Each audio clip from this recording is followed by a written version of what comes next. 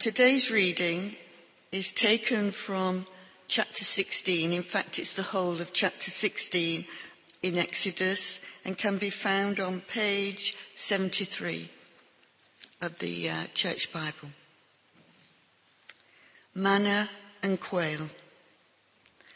The whole Israelite community set out from Elim and came to the desert of Sin, which is between Elim and Sinai, on the 15th day of the second month after they had come out of Egypt. In the desert, the whole community grumbled against Moses and Aaron. The Israelites said to them, "If only we had died by the Lord's hand in Egypt. There we sat round pots of meat and ate all the food we wanted. But you have brought us out into this desert to starve this entire assembly to death." Then the Lord said to Moses, "I will rain down bread from heaven for you. The people are to go out each day and gather enough for that day. In this way I will test them and see whether they will follow my instructions. On the 6th day they are to prepare what they bring in, and that is to be twice as much as they gather on the other days." So Moses and Aaron said to all the Israelites, "In the evening you will know that it was the Lord who brought you out of Egypt, and in the morning you will see the glory of the Lord, because he has heard your grumbling against him. Who are we that you should grumble against us?"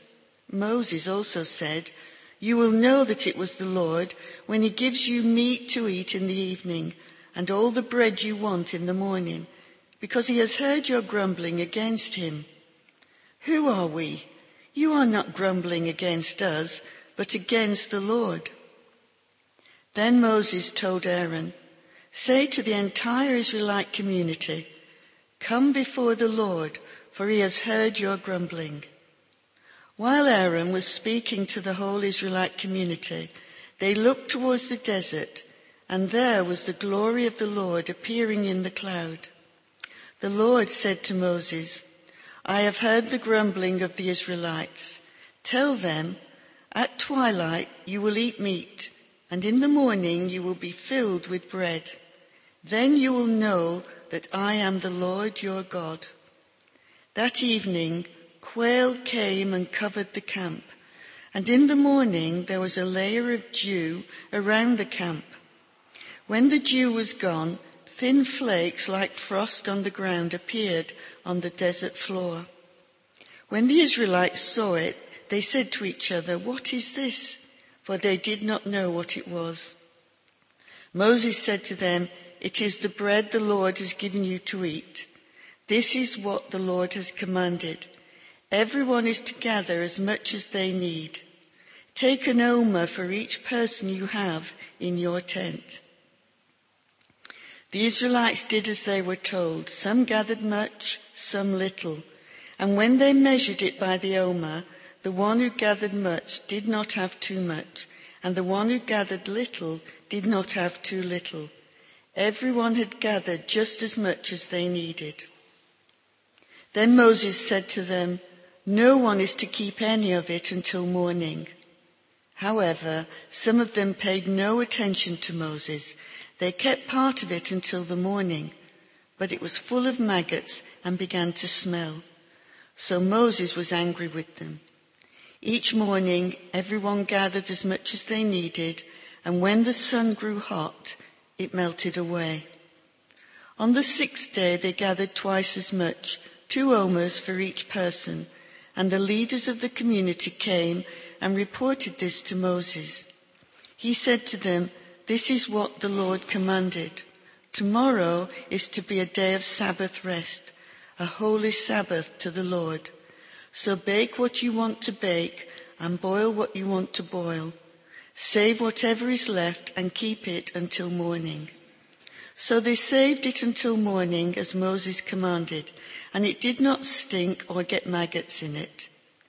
"Eat it today," Moses said, "because today is a Sabbath to the Lord. You will not find any of it on the ground today. 6 days you are to gather it, But on the seventh day, the Sabbath, there will not be any. Nevertheless, some of the people went out on the seventh day to gather it, but they found none. Then the Lord said to Moses, "How long will you refuse to keep my commands and my instructions? Bear in mind that the Lord has given you the Sabbath. That is why on the sixth day he gives you bread for 2 days. Everyone is to stay where they are on the seventh day. No one is to go out." So the people rested on the seventh day. The people of Israel called the bread manna. It was white like coriander seed and tasted like wafers made with honey. Moses said, "This is what the Lord has commanded. Take an omer of manna and keep it for the generations to come, so they can see the bread I gave you to eat in the wilderness when I brought you out of Egypt." So Moses said to Aaron, "Take a jar and put an omer of manna in it. Then place it before the Lord to be kept for the generations to come." As the Lord commanded Moses, Aaron put the manna with the tablets of the covenant law, that it might be preserved. The Israelites ate manna for 40 years, until they came to a place that was settled. They ate manna until they reached the border of Canaan. This is the word of the Lord. Shall we pray? Lord, may your word feed us and sustain us. Amen. We're free! Yeah! Woo! Yeah! Freedom! Woo! Feels good to be free, doesn't it? Right. Now what? What does it mean to be free? To recap, just in case you're wondering what on earth I'm going on about, we're in Exodus, right? The Israelites were being kept as slaves in Egypt. But God heard their cries for help and sent Moses to ask Pharaoh to let his people go. Pharaoh said no. So God sent various plagues to punish Egypt until eventually Pharaoh could take no more and agreed to let the Israelites go. So the Israelites packed up their things and left Egypt. But Pharaoh had a change of heart and decided to go after them with his army. Pharaoh pursued the Israelites to the banks of the Red Sea. But God parted the Red Sea to allow the Israelites to cross before the waters came crashing down on the pursuing Egyptian army. You're probably familiar with the story. And that's pretty much it, right? There's the 10 Commandments and a bit of aimless wandering around the desert, but not much else in the book of Exodus worth bothering about, is there? The makers of the animated film Prince of Egypt certainly didn't think so. You might be familiar with the film. Jodie's shown some clips of it in the past. The film's based on the book of Exodus. But the dramatic climax of the film is the parting of the Red Sea, with the Egyptians finally defeated and the Israelites finally free. Then dramatic music plays as Moses comes down the mountain with the stone tablets containing the 10 Commandments and the final credits scroll. The end.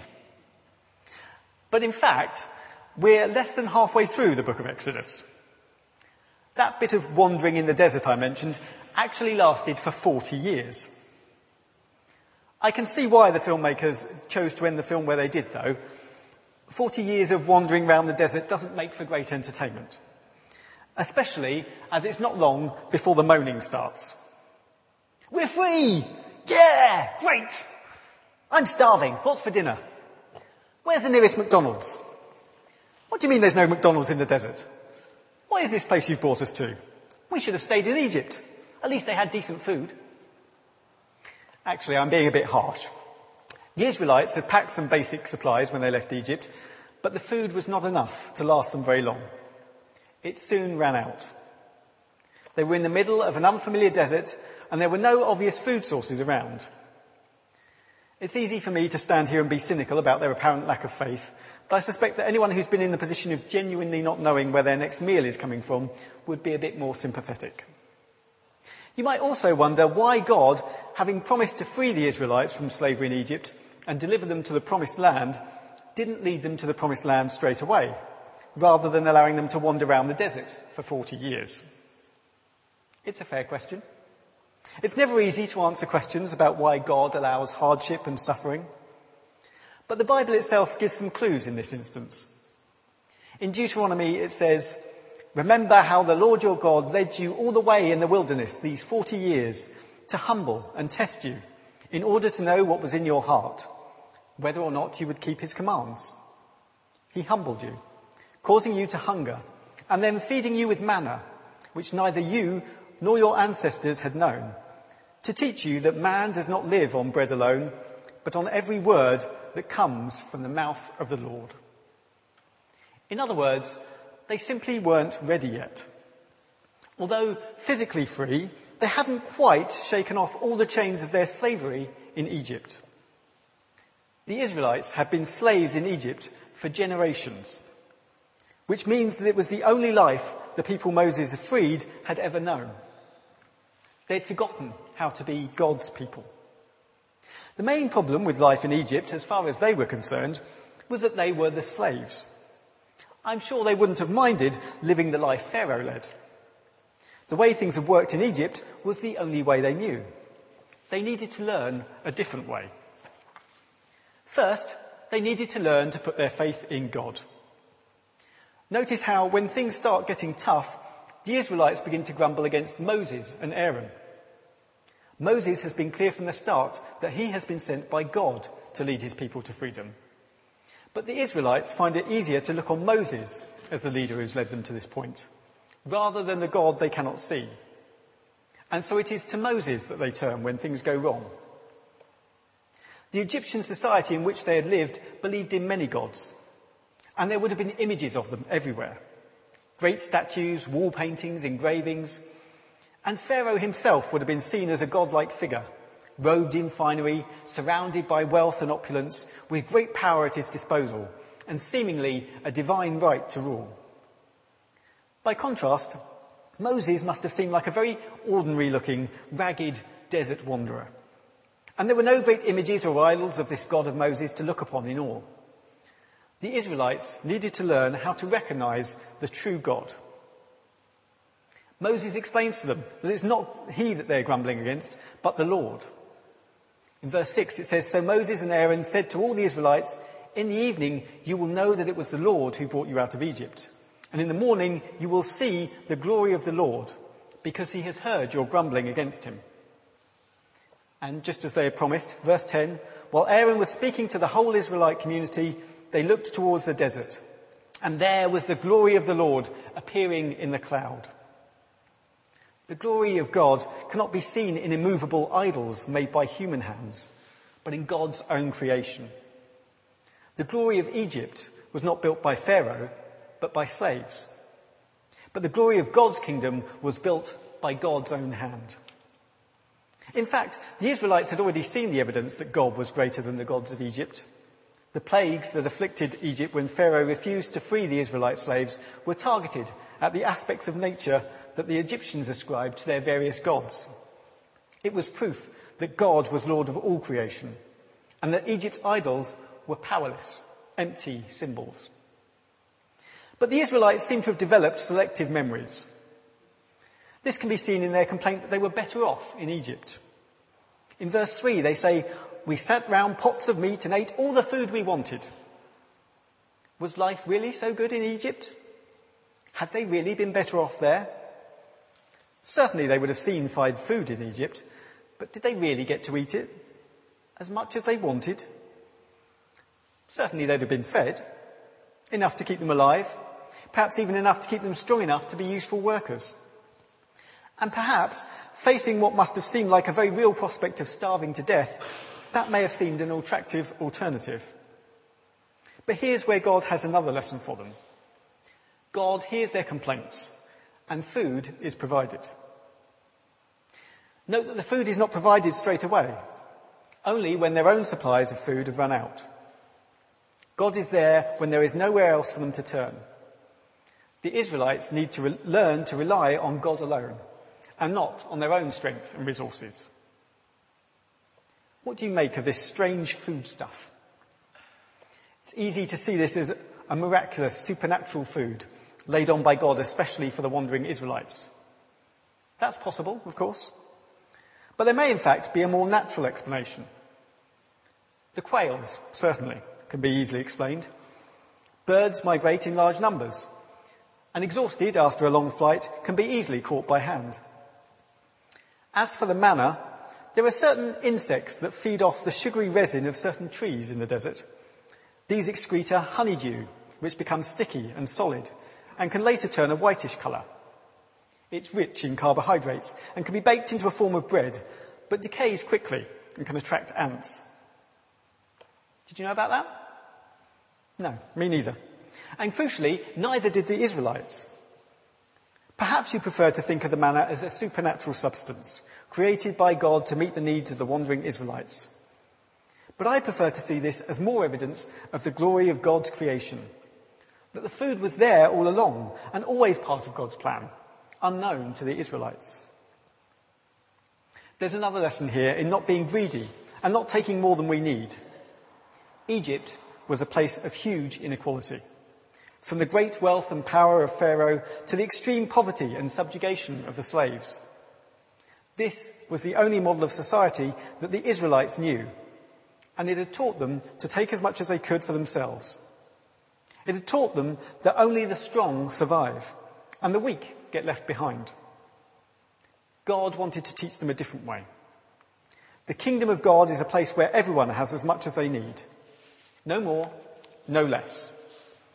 And so the Israelites found themselves only able to gather the food that they needed and unable to store it up, but having to use only what was provided each day.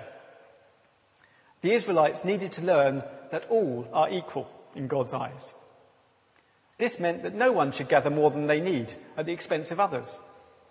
In Egypt, those who were strongest and able to work the hardest got the greatest rewards.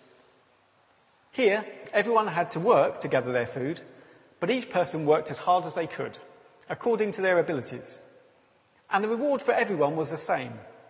Each person had as much as they needed. The final lesson the Israelites had to learn was to rest. On the sixth day, the Israelites were able to gather and prepare twice as much food as usual. This was so that they wouldn't have to do any work on the seventh day. The seventh day would be a Sabbath, a day of rest. In Egypt, people would have worked every day. Pharaoh would have demanded it. But whereas Pharaoh and his false gods needed people to work for him, God does not need us to do God's work. We sometimes see the Sabbath as a day devoted to God, the day we feel obliged to go to church and to do whatever God wants us to do, for a change. But that's not what the Sabbath is all about. We should follow God every day of our lives. But the Sabbath is for us, a day of rest. As Jesus said, the Sabbath was made for man, not man for the Sabbath. How do we see our own lives, compared with those of the Israelites, I wonder? Is our society more like that of Egypt or of God's kingdom? And where are we on our journey? Are we still slaves in Egypt, unable to escape the ways of this world? Are we living in the promised land, living just as God taught us? Or are we in the desert, knowing we are free from the chains of slavery, but still learning how to live as God's people? And if that's where we are, let's remember the first lesson God taught the Israelites as they escaped the chains of slavery and started to learn what it meant to be God's people. Man does not live on bread alone, but on every word that comes from the mouth of the Lord. Amen.